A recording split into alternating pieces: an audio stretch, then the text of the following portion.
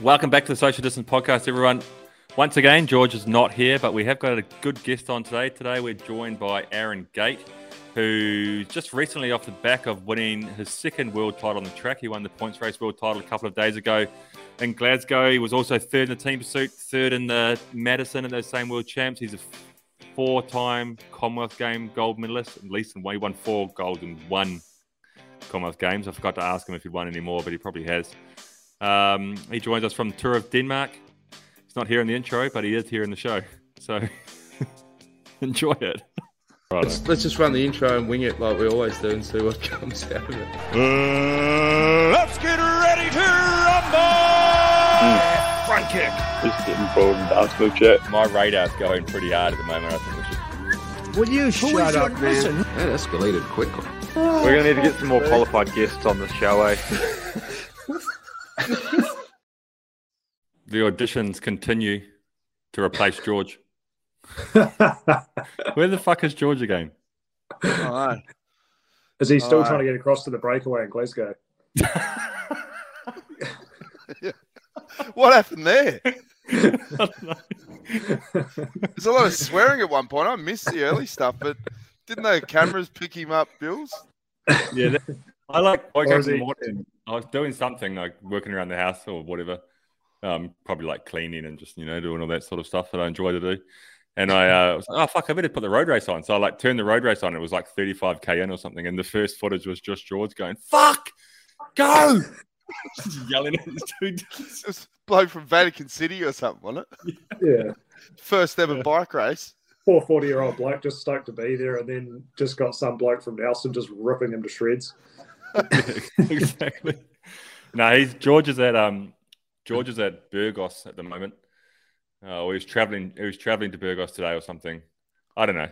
His internet's also shit, so we'll just use that as an excuse. But we got Gatey on today as well. He's shown good commitment though, because he's also at Tour of Denmark and he's in a hotel room and he's managed to front up. Yeah.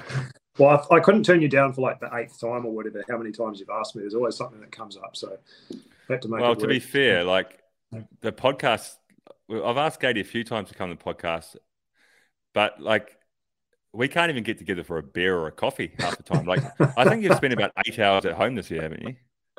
Yeah, I can't even use the excuse for not listening to the podcast that I see you plenty of times. I don't need to listen to it, but yeah, I don't reckon I've seen you for probably 4 months now. No, ages. And Greg Gatey's just minutes this year. Gatey's been at home for like 2 days and managed to get him on the podcast still. Why don't you give fresh off a world title? Also, before we get to that, give him a bit of background on your bromance. How do you guys know each other? Well, I figured that at the end of the show, like in typical style, we do the intro, even though the show's finished, and then we we move it to the front of the thing. So I was going through it for a new tack today because I thought like we normally do the intro at the end, and then we start the podcast and we basically just introduce what's happening anyway. But that's what the intro's for. So I figured that we don't need to introduce Gatey now because I'll do that in the intro. You know what I mean? Yeah, but then remember George's feedback. Whenever you would do it, he'd go, "Oh, mate, you're waffling on. This is fucking shit." And then your confidence would be cooked. Then you do it again and be rubbish. But you guys won a bronze medal together, didn't you, in London? Yeah, back in 2012. Yeah, me and Gatey go back a wee way. We started on the track. We rode together in London. You must have come into the track team like between Beijing and London, eh? Like it was like 20 or something because you're at the Com Games, weren't you? Oh, Com Games, yeah. Com Games was my first campaign with you guys, and then I was reserve again. And my first Worlds was 2011 in Appledorn, and I was glad I didn't ride because the team went like shit. So I just got to wings. And What was Bill's like as a teammate? All honesty, what was he like as a teammate? Well, one thing that stuck with me actually was because I didn't ride the qualifying ride in London, and I got brought in for the first round, and we were like riding to the track together, and like I was next to Bills going through security or whatever, and he's just like, "Now, Gatey, there's a lot riding on this fucking ride, all right? Like, don't fuck it up." I was like, to be fair, you didn't fuck it up, and you nearly did actually. You were close, but I missed the back after doing a long turn with long turn. It was like probably a 1.5 lap turn or something back then, which seemed long at the time. And then Goose Daddy just ripped through under me at 1,000,000 miles an hour, and I was like, Yeah. dangling off the back. That was when, like, nowadays in the track, Jones, in team pursuit, like, what are you guys doing in team pursuit now? Like 2.5 lap turns or something? Or Yeah, a lot like more? sort of the standard. The standard is 2. Right. Yeah, right. And like, so back in London, the standard was just starting to creep to 1.5, I think, around then, maybe. Yeah. But like, I think it was like still, still single first turns maybe, and then the back end riders had to do like 1.5 sort of thing, second turns. but then we had Jesse Sargent in the team who was like, he was like a team pursuit god, basically. Like he just had like the fucking biggest engine you'd ever seen. So he was like in the 2012, like when everyone, like the good riders were doing 1.5 lap turns, he was already doing like 2.5, like just by himself. So it's like, I remember in that round when Gady came in the first round to qualify for the middle rounds. I just remember like yelling at Jesse with like 3 laps to go, like, finish it. He was like, I was just honestly. That's how Gady got going to the track, and since then he's just taken the track world by storm. Basically, the most recent success of Gady is he just won the world points race title like 3 or 4 days ago, and now he's going straight to Tour of Denmark. Yep. Mad dog. Just relax, Jonesy. We're all friends. What? Why'd you say that for? Have I got a resting bitch face? Yeah. No, seriously, it's becoming a problem because I'll sit there and my brain is like happy and comfortable, but I wear it like I'm having the worst fucking day of my life. And in women, they call it a resting bitch face.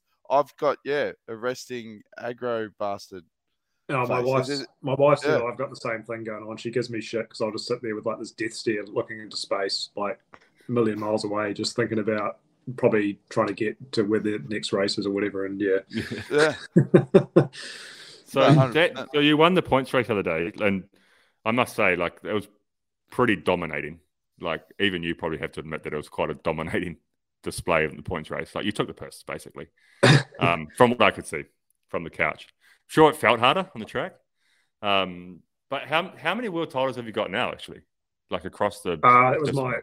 that was my second one. First one way back in 2013. Omnium. So, Omnium. So 10 years. Did you not win the team pursuit that year with the guys?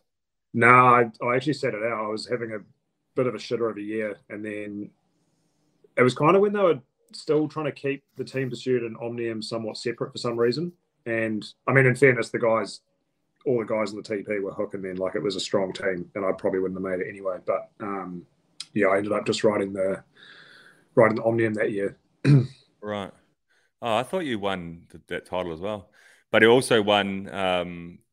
This is what we also do on the show, Gady, is like they say good journalists are well researched.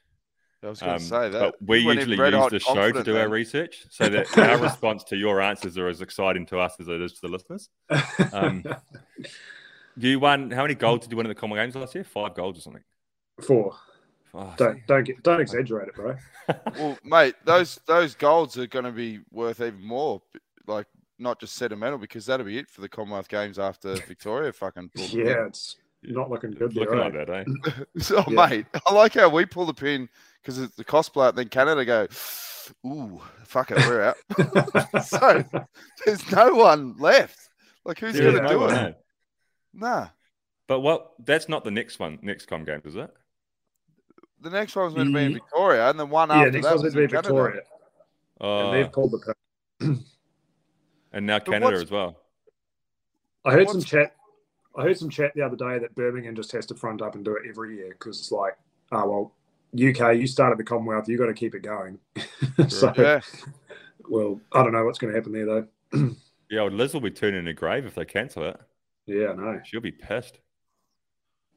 Yeah, no, it's dead, man. And what's shit about this state is they announced that during an election year, right? And then they backtrack on it. It's going to cost us like $1 billion in fines or however they're going to do it.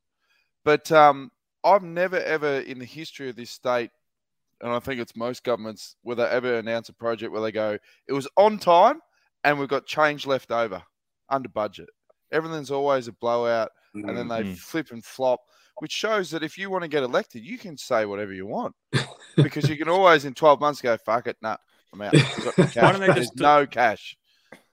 Why don't they just do what they did in New Delhi when we went to the Delhi games, Katie? Like they basically just like they're like, oh yeah, they were so far behind like the buildings, the Olympic, the Commonwealth Games Village or whatever. It's like shoddy fucking buildings, and they're like, no, sweet, they're all good. And we went in there, it's just big signs like, don't go on the terraces. like the fucking walls are like. I still remember. cracking. Still remember we got like a very urgent bulletin, like don't go on the balconies because they might collapse. Yeah, they were like starting to it's like break. wild monkeys in the village, and just like none of the Really? tiling work had been grounded. There was already like water leaks before we even left the place. I feel sorry for the poor sods that had bought those meant to be like luxury apartments. I'd be surprised those buildings are still standing, to be honest. Oh, I don't think so. Well, But on the other hand, I walked through the. On the Oh. other hand, I walked through the London Olympic Village a couple of weeks ago. It's crazy now, eh? Yeah, we went to watch a hockey game actually. Me and Hannah's cousin and her partner.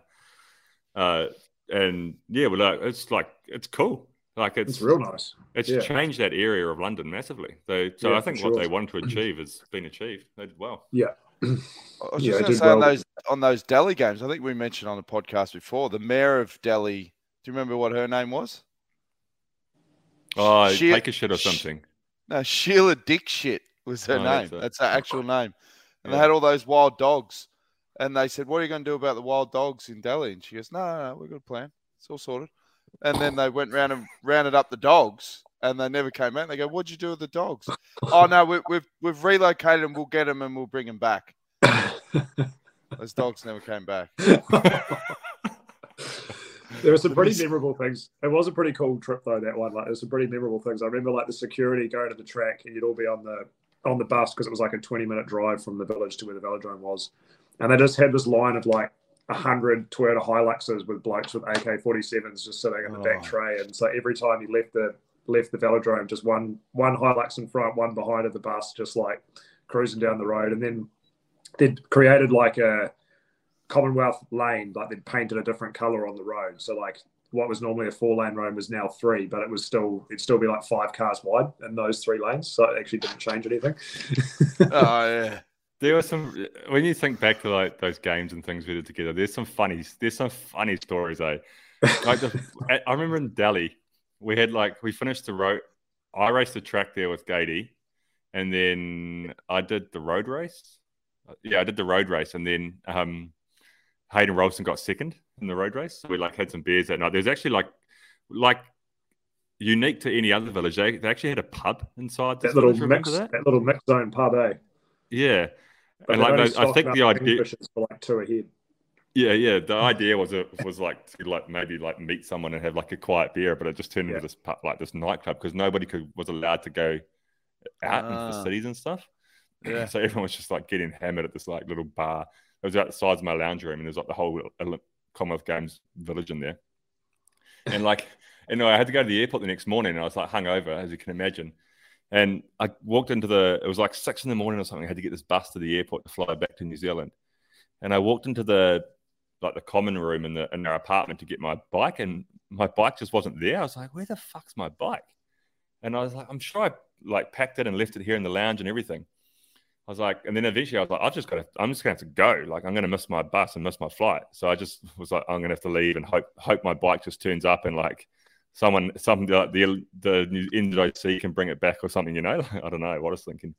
And then I just started and so I was calling everybody. I was calling Rolly because he left like 2 hours before me. And I was like, have you seen my bike? He's like, no, I don't know where it is. He was like, he was probably still drunk, not even hungover at that point. He's like, no, I don't know where it is.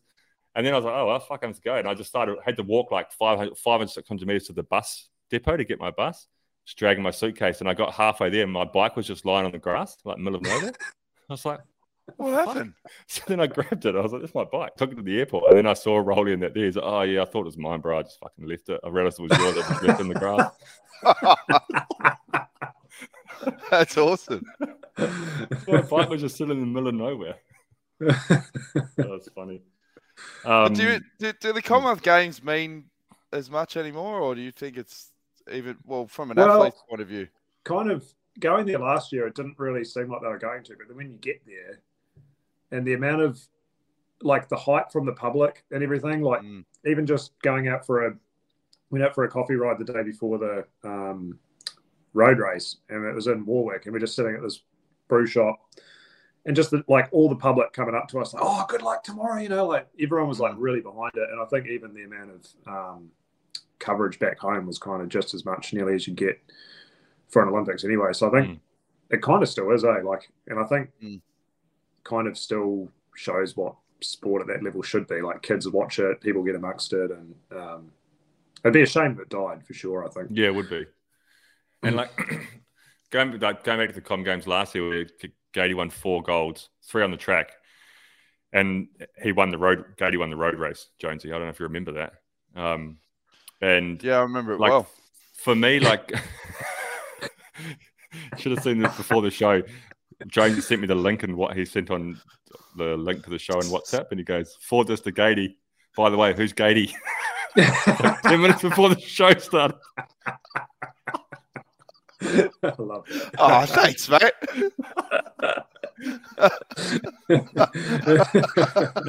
Well, this could be. I know a heap of Gateys. I know about 4. I just need to know the specific one. No, once I said Aaron Gatey, you knew who you were. But like, put this on the Gatey. You're like, Bill, is Who's Bill coming on the podcast? Yeah, that's right. But like for me, like that road race, like was the biggest success you had at the Commonwealth Games out of those 4 golds. Because like, how do I say this, like, without offending anybody, but like I expected you to win gold medals on the track. You know what I mean? Like I expected you to have success on the track at the Commonwealth Games. Yeah. Just like I expect you to have success on the track at the Olympic Games and the World Champs, because that's your level. And that's where your level's been for quite a number of years now on the track. But like, I didn't necessarily expect you to win the road race, because the Commonwealth Games, like, road field is fucking strong. If you think about the countries that are racing Commonwealth Games, as if you look at the World Tour peloton, Australians, Kiwis, Poms, it's a strong South Africans. Like, they're some of the best riders in the world, and Gatey cleaned them up. So that was nice to watch.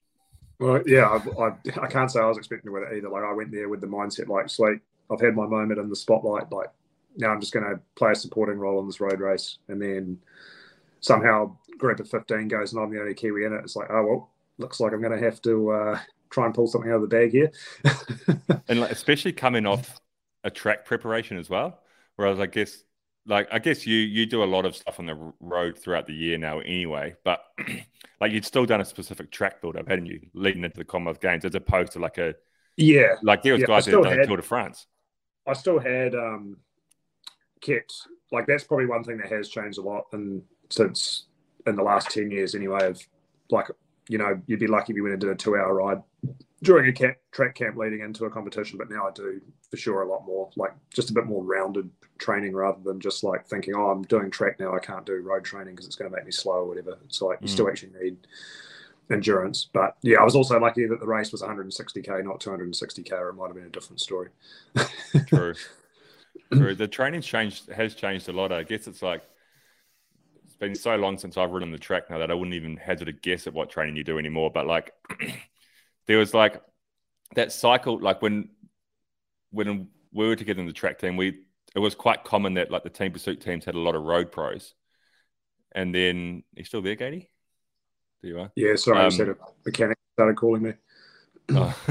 There was like the road, like it was, you could be a road pro and you could be a team pursuit rider because the gears were a lot smaller. We were going like a lot slower as well.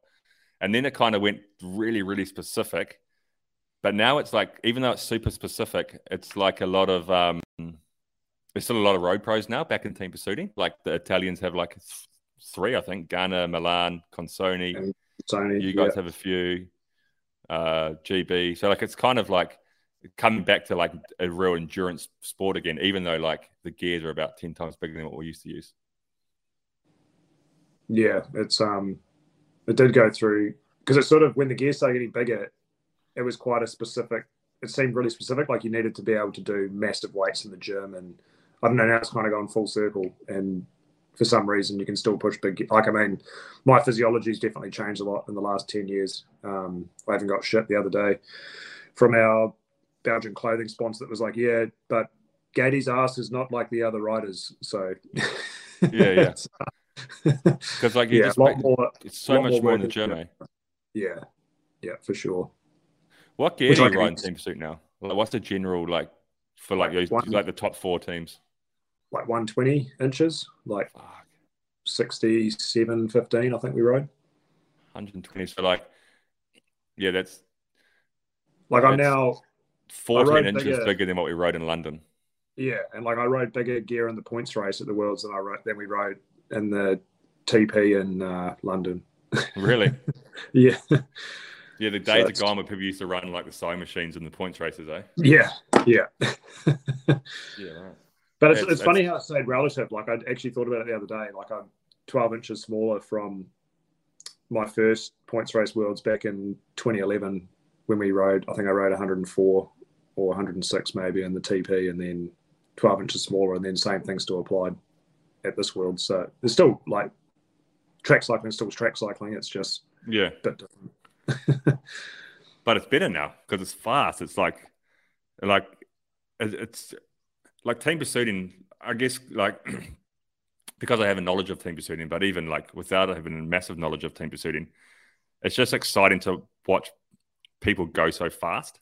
You know, like when it was cool to be like, oh, you know, like 2008 when we broke 4 minutes for the first time, like that was like, fuck, we broke 4 minutes, you know. But then you look back at that and you go like, well, there's 4 people on the fastest surface you can possibly put bikes on for 4 kilometers, and we're blown away by the fact that we could average 60 kilometers an hour for 4 minutes. But then when you think about it, you're like, well, that of course you should be able to do that, like given the fact that like everything that's in your favor to do that. But now it's got to the point where it's like, this is actually mind blowing. The fact that 4 people are riding 3 minutes and close to 3 minutes and 40 seconds for 4 kilometers from a standing start. It's fucking insane, really. Yeah, that's true. And even like the Madison, I suppose now I think the average speed was nearly 59k an hour at the Worlds this year. And often the Madison speed can be kind of skewed a bit by laps being taken. But this was so fast that nobody even took a lap. Like it was just no one could take a lap because you got to go 70k an hour to take a lap because everyone's sitting at 60k an hour the whole time. So it was that was one of the best Madisons I've seen, I reckon. So Gatey was third in the Madison as well, Jonesy. Just see over there in the top left corner. Oh, good on you, mate. Who'd you do it with? Campbell Stewart. Oh, yeah. He's a good bloke. Cambo. Yeah. So is there everything now? Because it's a weird run up now because you got the Olympics next year, obviously, but there's only been a 3-year gap. Does it flick over? Right, it's full Olympic mode now. That's it. Yes and no. It's like this was quite good. Normally the Worlds is later in the year. Well, it's kind of the UCI changes it every year, it seems. But this year with the Super Worlds, it's like the same time that it's going to be for the Olympics, like start of August. So kind of good, just like a bit of a practice run, seeing what worked and what didn't and what we can do better, and you know how far out we try and put a clamp on road racing and what sort of road races are going to be beneficial and everything else. So for sure, like for the next 12 months, the Olympics is my main focus, but there's still a lot of road racing and stuff to do as well. So there's no more world champs between this is the last world champs for the Olympics. Yeah, okay. Yeah, and I guess the one next year will be back in October or something after the Olympics. And they'll do a World Cup season, I guess, leading into the Olympics. Yeah, sorry, James. We've got a couple of World Cups. Again, Aussies playing footsie with hosting one. There was meant to be one in Aussie and it would have been in Melbourne, was it? I guess. Nobody wants to put the money up. Yeah, we've got no cash, mate. No cash. Fuck. All I hear from Aussie is Kiwis going there because there's so much cash, and then every time Aussies have to spend it, they're like, nah. Yeah, nah. Hey, speaking of getting paid well in Australia, I saw a thing just before I logged onto the show that UPS drivers in America are now going to get paid an average of $170,000 a year. That's good for us. That's not bad, eh? US dollars as well. Yeah. I might hang the wheels up. Fuck yeah. I was thinking that. I already have, but isn't the postal drivers. Oh, I'm going off Seinfeld for research here. They go. That's what they call it, going postal. Like they go nuts, don't they? Oh, is that where it comes from? Yeah, I think so. Yeah, right. Makes sense.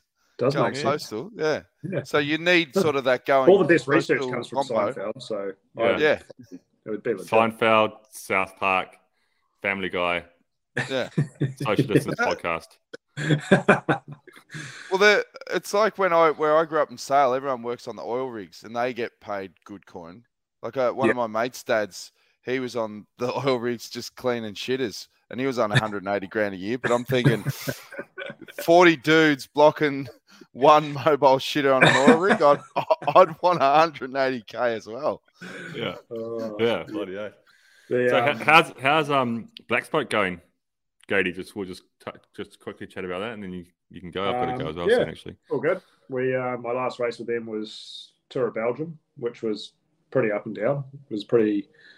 That race was probably, well, the first stage especially was probably the most stressful bloody peloton I've been in that I can remember. It was everyone's just so on edge these days, it seems. But hopefully this race will be a bit more relaxed. Famous last words. Probably crosswinds from the gun tomorrow, and it will be stressful as hell. But yeah, it will be. Yeah.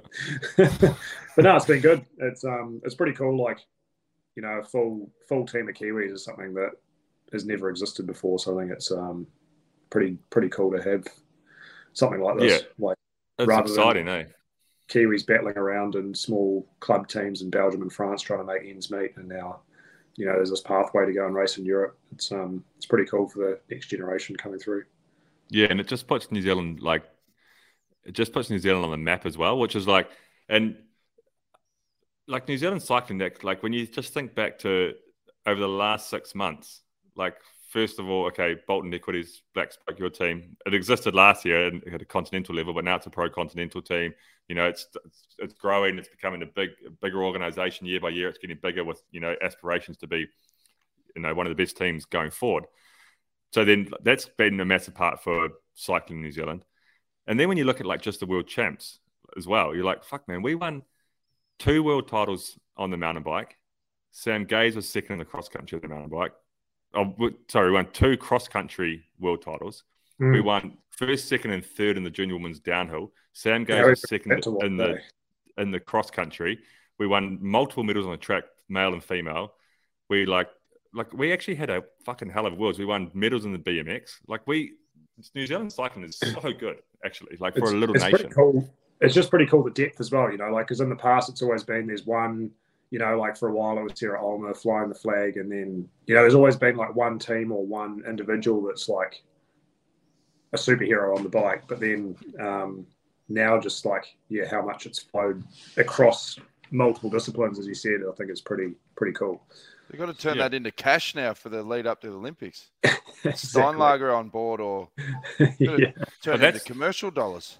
That's why, like, what Murray Bolton's doing with Black Spoke is like it's so important and so impactful for New Zealand road cycling, and not from a cash point of view, but the fact that Cycling New Zealand, you know, it's a small organization ultimately, and they haven't got the money or the funding to support every single facet of cycling, you know, so they have to prioritize, which can be shit for some disciplines, but at the same time, like, I guess I sat on both sides of it. I was in the track team when I was in the road team, and the track team's always been well funded. The road team's not so well funded. But I actually kind of get it, because they've only got so many dollars they can spend, and they have to prioritize in the right way where they're going to deliver medals, or at least more medals. So it does put road cycling in a position where we don't have a road program for young Kiwis. We don't have to develop a national under-23 team racing in Europe or anything like that. So that's why what Black Spoke is why it's so important to New Zealand road cycling. It fills that gap. And what like a lot of road riders in New Zealand also forget is that the money, Cycling New Zealand doesn't actually have any commercial partners at the moment. Like, there's various reasons for that, but all the money they get is from HPCZ, the government sporting body, and they actually audit Cycling New Zealand where they spend their money. So they said, oh, you've got this money for track. And then they said, oh, but we spent it to send a road team to the Worlds. And be like, well, nah, that's not what we told you to use it on. So they actually can't, even if they wanted to support a road team, they couldn't. And that's where, like you said, someone like Murray Bolton coming in fills that void, and I think just builds cycling in a way that you can't measure as well. Like, we get more media coverage in New Zealand, and then it gets more followers, and then more kids see it, and they want to get on a bike. And it's just, I think you got to have someone like that to kickstart it, and then hopefully it continues to snowball from there into more people getting into it, both commercially and just from a recreational point of view. Yeah, and the recreational side of things just comes purely from having success, I think, and building a culture of getting more and more people interested to turn the TV on when the Commonwealth Games are on, or the Super Worlds, whatever, and go, I want to watch the cycling because I know that we have successful guys and girls, and I want to watch that. That's what gets people interested recreationally. And then to get people interested, like, to become professionals, you just have to have like some form of a pathway where young under 17s or juniors go like, oh, there's actually somewhere I can go out of juniors. Because, like, there's always a question, like, you get asked it heaps, and you probably do as well, Gady, like, oh, I got a young guy, he's really into cycling, he's national champion, he wants to go and, like, try to make it as a cyclist. What does he do? What's the next step for him? And, like, the answer is, like, I don't know. That's almost that's like what the answer's been for a couple of years now, because you're like, well, actually, the only option is hopefully you've got supportive parents, get on a plane, fly to Belgium, put yourself in some shitty little fucking barn and hope for the best. Like, that was the only pathway for a little while.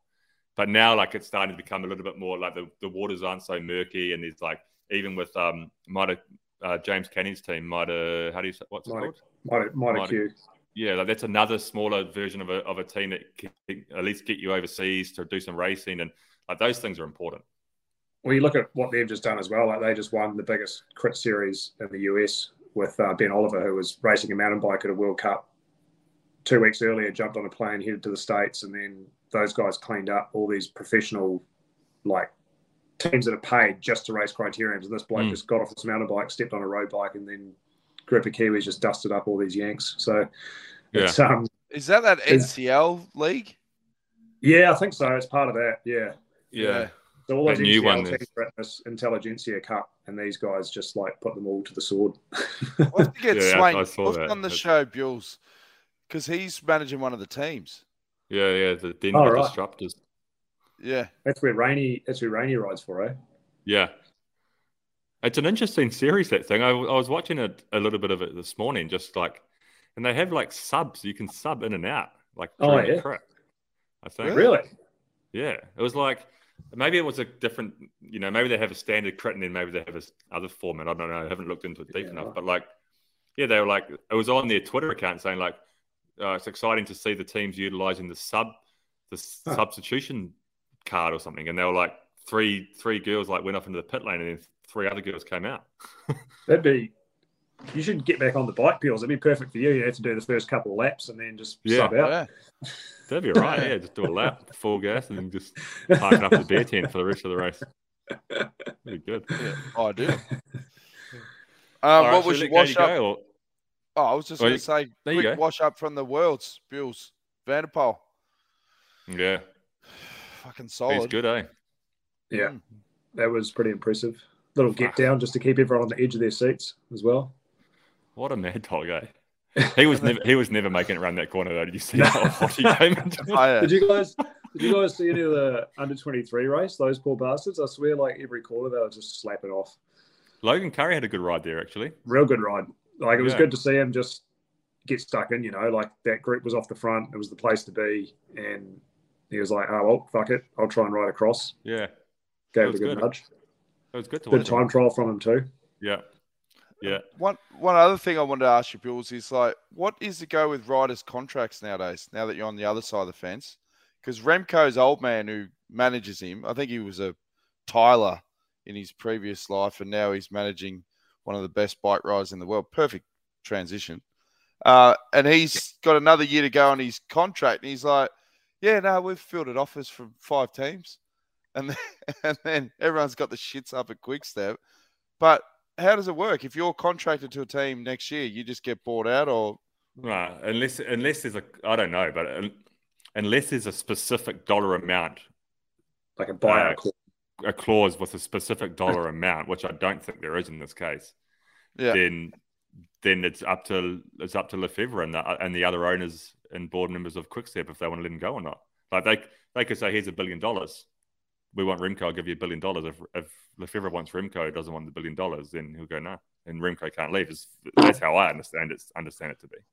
So Gator, if you had 20 mil of your budget, what would you go all chips in and go, fuck it, we'll get 4 or 5 mil for Remco and then we'll just fill in the rest? How would you spend it? Ooh, yeah, it's a hard one, eh? You gotta.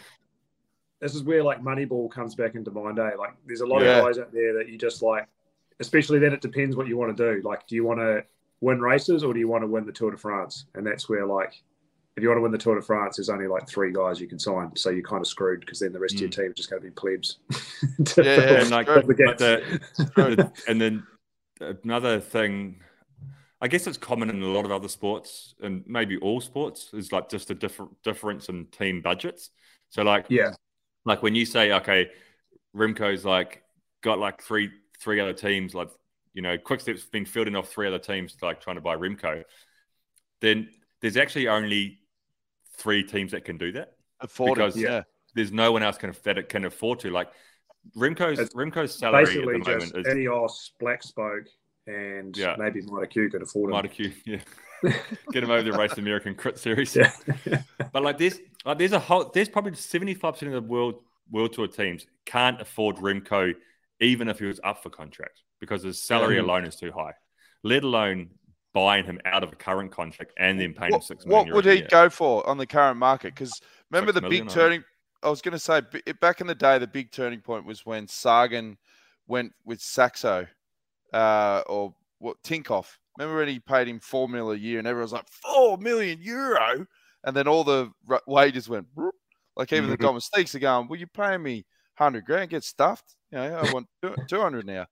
It just inflated everything. You're right. That's happened. Everything. The salaries are constantly going up from the base level to the top level and cycling now, and it's good. It's good for the guys that are racing now. It is so interesting, that Lefebvre thing though, because it's like, I guess either way he's rubbing his hands together. He's either got Remco on his team next year, or he's going to get so much money from him leaving that he can keep the team afloat for another couple of years. Yeah. But like I think you got to be careful what you say about Lefebvre because he might listen to the show.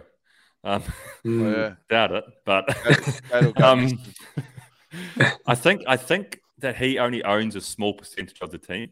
Like I think he only owns he doesn't. He's not the majority owner of that team. Right. It's the Czech guy. Yeah. He owns the majority of the team. So, you know, if I don't know what percentage Lefebvre owns, but he's only taking that percentage of the sell if it was sold. You know what I mean? So I just probably think, you know, if you've got gaps to fill other salaries, you know, like then at least if you get a huge injection of cash from Remco leaving, at least you can start to look at other guys that are actually on the market. But for sure, I think it would actually be a shame if he left that team though, because it's like he's kind of feels like part of that team now. I don't know. Yeah, Wolfpack. The Wolfpack. The dream scenario would be that Quickstep finds some money, and like I know it's not that easy, but like go to Remco. Okay, maybe we're underpaying you a little bit, but at the same time, you agreed to this contract, you signed it. So, but out of good faith, we'll bump it up to the level that we can afford to, and stay here. You know, that would be what's best. Like I think that if he gets bought out, and it's just changing the sport, and it's like. Maybe it's where the sport should head in the future, like trading and all that sort of stuff. But it's not there yet. It's not ready for that yet because there's only a few teams that can do it. And Ineos will throw the book at it. I reckon he'll go there. Yeah, well, that's likely. Yeah. Well, Belgium loves cycling that much. Maybe they just slap a Remco tax on everyone's income tax at the end of the year. Yeah. Everyone pays €1 to keep them in house. Fuck, man. They probably do it, the Belgians. They're mad. Oh, yeah. If they were like $1,000 a year extra on your taxes to keep Remco, they'd probably fucking do it. Like when was it Leonard who was leaving the Raptors and went to Jonesy? When he left the Raptors the Clippers? Clippers, yeah. And so Toronto were trying to keep him. And apparently it got to the whole city was like just trying to give Leonard like these perks to stay. So like this Michelin star restaurant was like any time of day, fucking 4 a.m, call me, I'll open the restaurant, I'll cook for you and all of your friends. You never ever have to pay like as many people as you want to bring to the restaurant. And then Drake was like involved. Some like a big apartment at the top of a fucking penthouse. Like, we'll give you an apartment. I'll pay your taxes or something. Like that was one of the reasons he was leaving, because the tax rate was lower or something as well, or something like that. Or he wanted to go home, but the tax rate was different. And Drake was like, I'll pay you the difference, the taxes. And like the whole of Toronto was like, don't fucking leave. Yeah, he still left. Yeah. Oh, before you go, one last thing, you're talking about Lefebvre and that. Did you watch the Cavendish doco on Netflix? Yeah, I haven't yet. No. I've heard it's worth good. a watch, Katie. Yeah. I must say, like, people think I got like, and when I was doing this NBC thing, there's to TV stuff for NBC in America. People started thinking like that I hate Cav, when I've always loved Cav, and I do love Cav, but everyone was like, oh, you hate Cav, because the question was asked, do you think he'll break the record this year? And I said no. And they're like, oh, you fucking hate him. I don't hate him. I just don't think he's going to break the fucking record. Like, you know? Yeah, do you think Aaron Gates going to go to the moon? No, I don't fucking hate you. I just don't think you're going to go to the moon. And yeah, but why couldn't you just play the game, Sam? Why couldn't you play the romantic game? Which because there's already enough people doing that. Yeah, but Cav hates that shit. He won't forget those comments. That's reverse psychology. I want to. I said it. I said, asking me if Cav's going to break the record and asking me if I want Cav to break the record is two completely different things. I want him to break the record. Don't get me wrong. I just don't think he will. And it turns out I was right. Oh, yeah. That's why he brought it up. That's why he brought it up. If he hadn't crashed and broke the record, you would not be talking about this right now. Let's be honest. No. But no, what I was going to say is that I watched the Cav doco and I even have more admiration for that guy after watching it. It's a good watch. It's a really good watch. And after watching that, then I do retract a little bit and say, like, fuck, if anybody would do it, come back from fucking chips down and break the record, it's going to be that guy. Is he contracted to Astana next year, or no? That's it. Well, he's supposed to be retiring, but yeah, who knows? He might pin a number back on. You never know with him. Black spoke. Maybe. It's actually one story I will tell quickly, which is quite a proud moment. Is I raced the Copenhagen 3-day last year, and Cav was there doing it with Ilio as a warm-up for the Ghent 6, and I went down to like half the right. They split you half the riders did like a moto thing, and half of us did an elimination. And first night came down to me and Cav for the last sprint, and I was like, I got to get him. So I rolled him on the line in the elimination. And then the next night, the organizer came up to me and he's like, oh, the crowd would quite like to see Cavendish win, you know. And so then I came it off the track after he came down to the two of us again at the end, and he rolled me. And the Danish mechanic came up to me straight after. He's like, hey, the next time you go out, I have to put a lock ring on your bike because you were backpedaling so much in the last straight. I think you nearly would have wound the gear off. To his credit, I had just come off like the track worlds and stuff, and he was fresh off the off season, so there was a bit of disparity in form there. Yeah. Safe to say, I'm not beating him in a sprint mid-road season. No, that's fucking awesome. It was hard, but no, it's worth a watch if you find some time to watch it, Katie. Yeah, well, I'll probably watch it with wifey when I'm at home because it's always good to educate her on cycling. True, she's got no idea what's going on. The owner of the South African team didn't come out looking that good in it. What's his name again? Doug. Doug Ryder. Oh, okay. Because it's never good when team owners are feeling the pump, but they dump it onto the riders. Yeah. You know, when he has meetings where it's like, guys, look like we don't win a stage, we're fucked. And everyone's like, Kev's like, who the fuck is he? And then he's like, who the fuck's Doug Ryder? And then he's like, hey Siri, who's Doug Ryder? Hey Siri, who's right. Mark Cavendish? Yeah, he goes, I thought that was good, eh? Like when he does the Siri check. Yeah, who the fuck's Doug Ryder? Yeah, loved it. Uncle Doug comes out looking shit ass. Poor bastard. He's already lost his team, and they'd be sitting at home, everyone going, oh, Doug, we should watch a Netflix thing. Oh, yeah, give that a gander. I really would have he's back now, Doug. Oh, He's back in the game. He's back in Is the he? game now, Doug. 6.5, yeah. Man, that guy's. People talk about Jonathan Vaughters, like how he can keep teams afloat or keep teams going. Doug Ryder's pretty fucking good at it too. You can't. Yeah, he's got a good team. He's got a good team now. It's going to be, and they've got some good signings for next year as well. So they're on their way up. Q36.5. What is it? Q36.5. Yeah. Yeah, What's that all about? it's a clothing company. It's a What's South a African 36.5? What's that stand clothing company. I don't know. But why do they put the number in? I don't know. I don't know. I don't know. I don't know. It's part of the South African alphabet, I think. Okay. Why do they call a 7-Eleven a 7-Eleven, not a 26.3 or something? Good point. All right, leave your comments in the feedback below. What are we talking about? We need to wrap this shit up. I gotta go. I just got a meeting in a couple of minutes. So Good to see you, Katie. thanks for coming on, mate. Likewise. Cheers, Congrats guys. on your results, mate. Yeah. I'll be following it with interest. What, tour of Denmark this week? Yeah. Hopefully. Yeah, good luck. Well, yeah, I wouldn't look too closely, but we'll see. Wow, I guess. jeez, you'd think the crowds would be good. Fuck, they've been sport the last couple of years with results. Yeah, That's how it true. was. No, Yeah. Danish do love cycling. That's it. Yeah. Yep. Good Is stuff. Vingegaard doing it? Preparation for the Welter. He probably should, eh? Yeah. Chris Yeah. Jensen. Went out to watch. Yeah. Bill Jensen, Mads Pedersen. Yeah, I don't know. Denmark is a strong cycling nation. It's insane. Yeah, yeah. The Magnus- thing that's always scary as well Danish is the sport, yeah. is the time trials here. It's like probably harder to win the time trial at the Tour of Denmark than to win the world's time Yeah. trial, because just Yeah, every yeah. Dane is so fast on the time trial by. Yeah, and they're always short as well. They short time trials. They just rip it. Yeah. Yeah, no. All right. Sweet. Good luck, Katie. Cheers, guys. All right. Cheers, mate. Catch you later. See you soon.